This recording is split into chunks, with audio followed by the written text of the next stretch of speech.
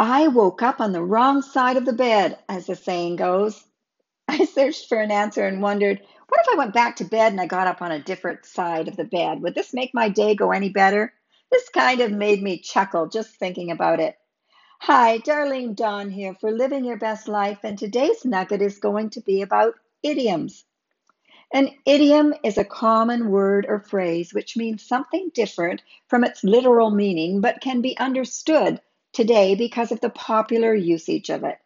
Idioms are made of normal words that have a special meaning known to almost everyone, or at least everyone in your country, as idioms obviously would be different in other countries because of the language barrier and changes. There are many phrases or sayings that we use every day that do not really mean what the words are saying.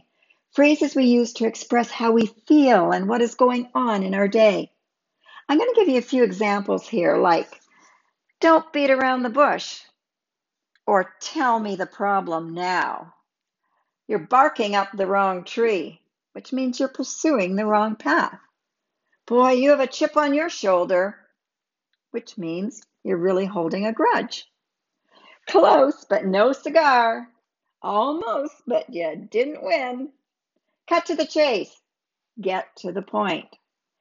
Cut corners, which means doing things quickly and cheaply. They cut corners when they might have built your home, indicates an easier, cheaper, quicker way of doing things.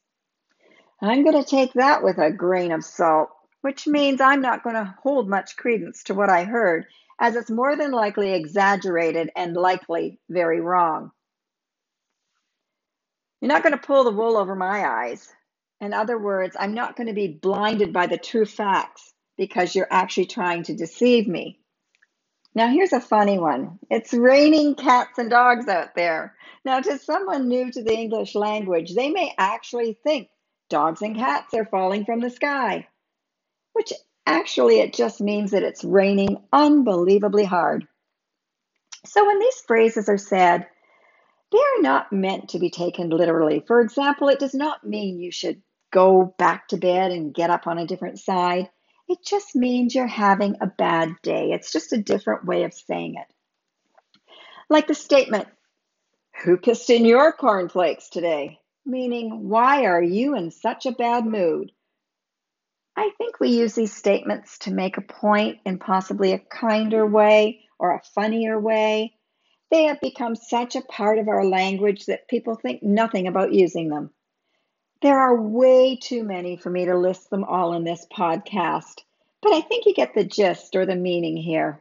So many of these phrases are used without even a thought, but they've become commonplace and something that just makes the English language a little more interesting and a little funnier. I thought I would make this podcast a tad educational, a little bit funny and light. So, with that being said, please like, comment, and share if you're enjoying my podcast, and I'll catch you on the flip side.